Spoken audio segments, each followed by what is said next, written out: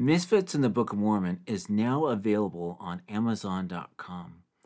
Who were some of these misfits in the Book of Mormon, and what can we learn from them about belonging in the Church of Jesus Christ of Latter-day Saints? And how can we feel a stronger sense of belonging with Christ? You can find out more by reading Misfits in the Book of Mormon, now available on Amazon.com. You could also check out my other books, including O Lord, My God, The Jesus You Need to Know, The Prodigal Son, and I Survived, Now What? Finding Meaning from Loss.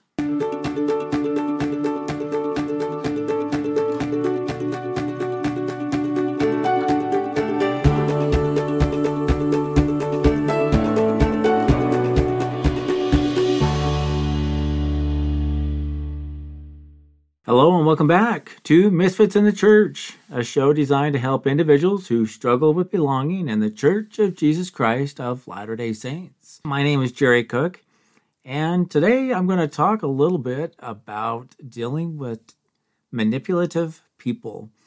And you're going to notice throughout this episode that I actually struggle with saying the word manipulative. I'm not sure why, but you'll see that's probably the case throughout this episode.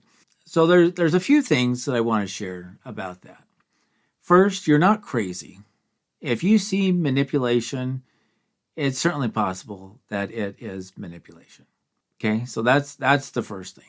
The question is what to do about it. So I'll get to that in just a second. But first, I want you to recognize that this is not therapy. This is not counseling. This is not legally binding.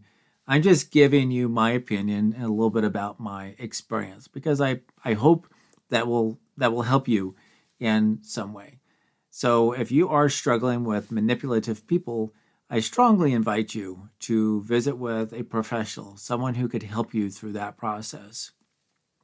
Okay, so if you are struggling with manipulative people, there's a few reasons for that.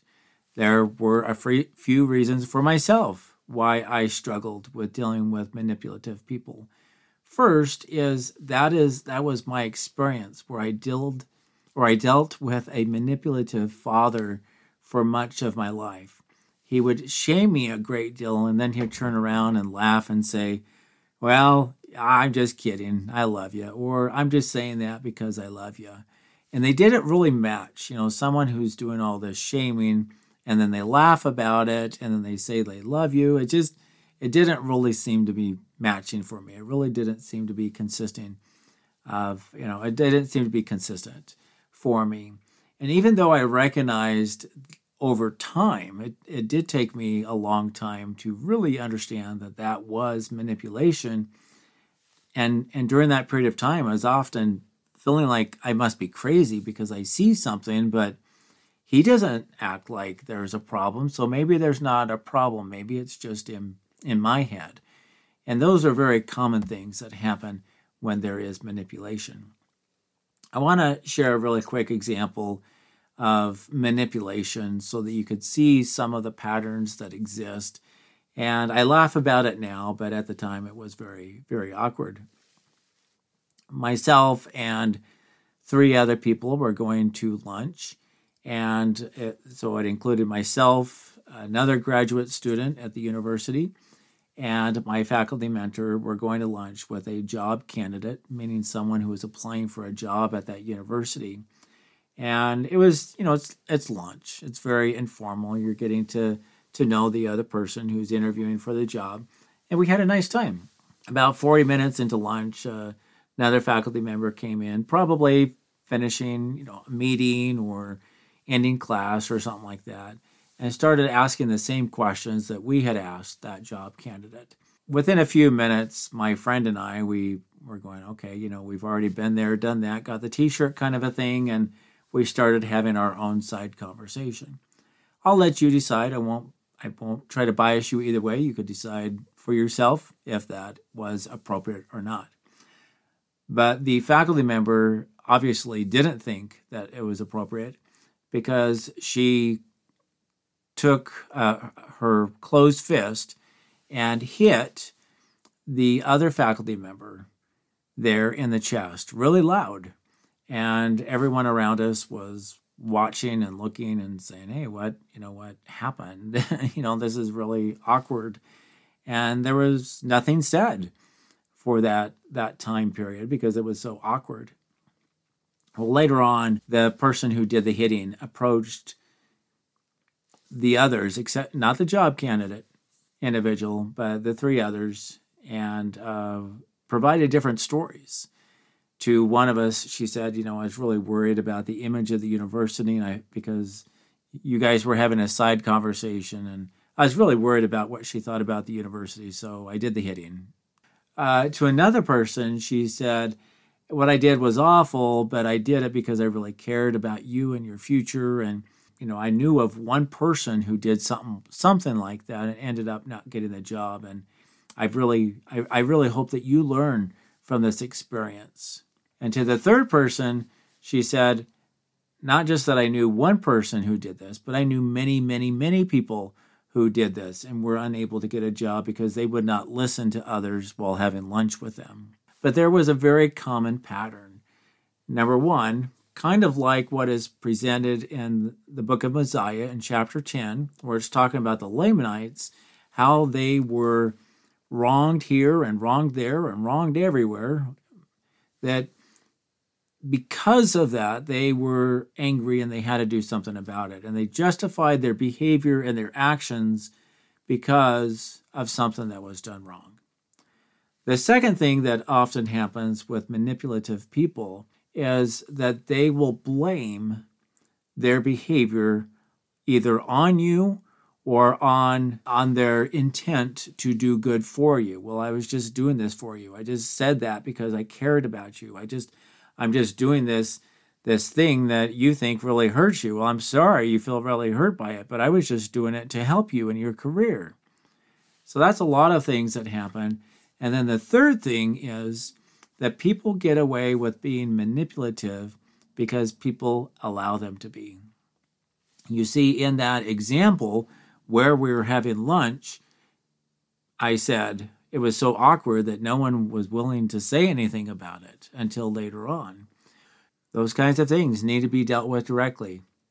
What you said was inappropriate. Please do not say it again. What you did was wrong. Do not do that again.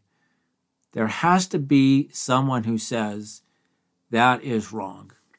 And if they say, I don't know what the big deal is, then you know that person is setting themselves up to manipulate you over and over and over again.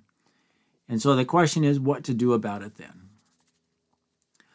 In my book, Grow Your Marriage by Leaps and Boundaries, and I know I'm talking about marriage instead of a coworker or colleague or a church member, but I think many of the patterns still apply, is what I recommend in that book, particularly whether it's a professional relationship or a family relationship or a friendship, you go to them and you say, this relationship means a great deal to me, or our relationship is very important to me so that we could work together.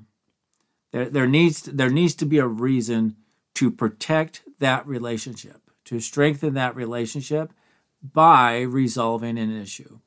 You see, this relationship means the world to me, and what's happening or what happened or what keeps happening is affecting how I feel in and about this relationship.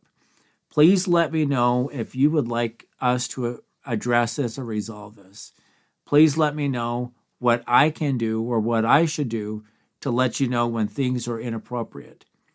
And I would like to see from you what you're willing to do in those situations, because this relationship is important to me, but I'm not willing to tolerate this behavior. I do not accept these kinds of words that are said to me in front of other people.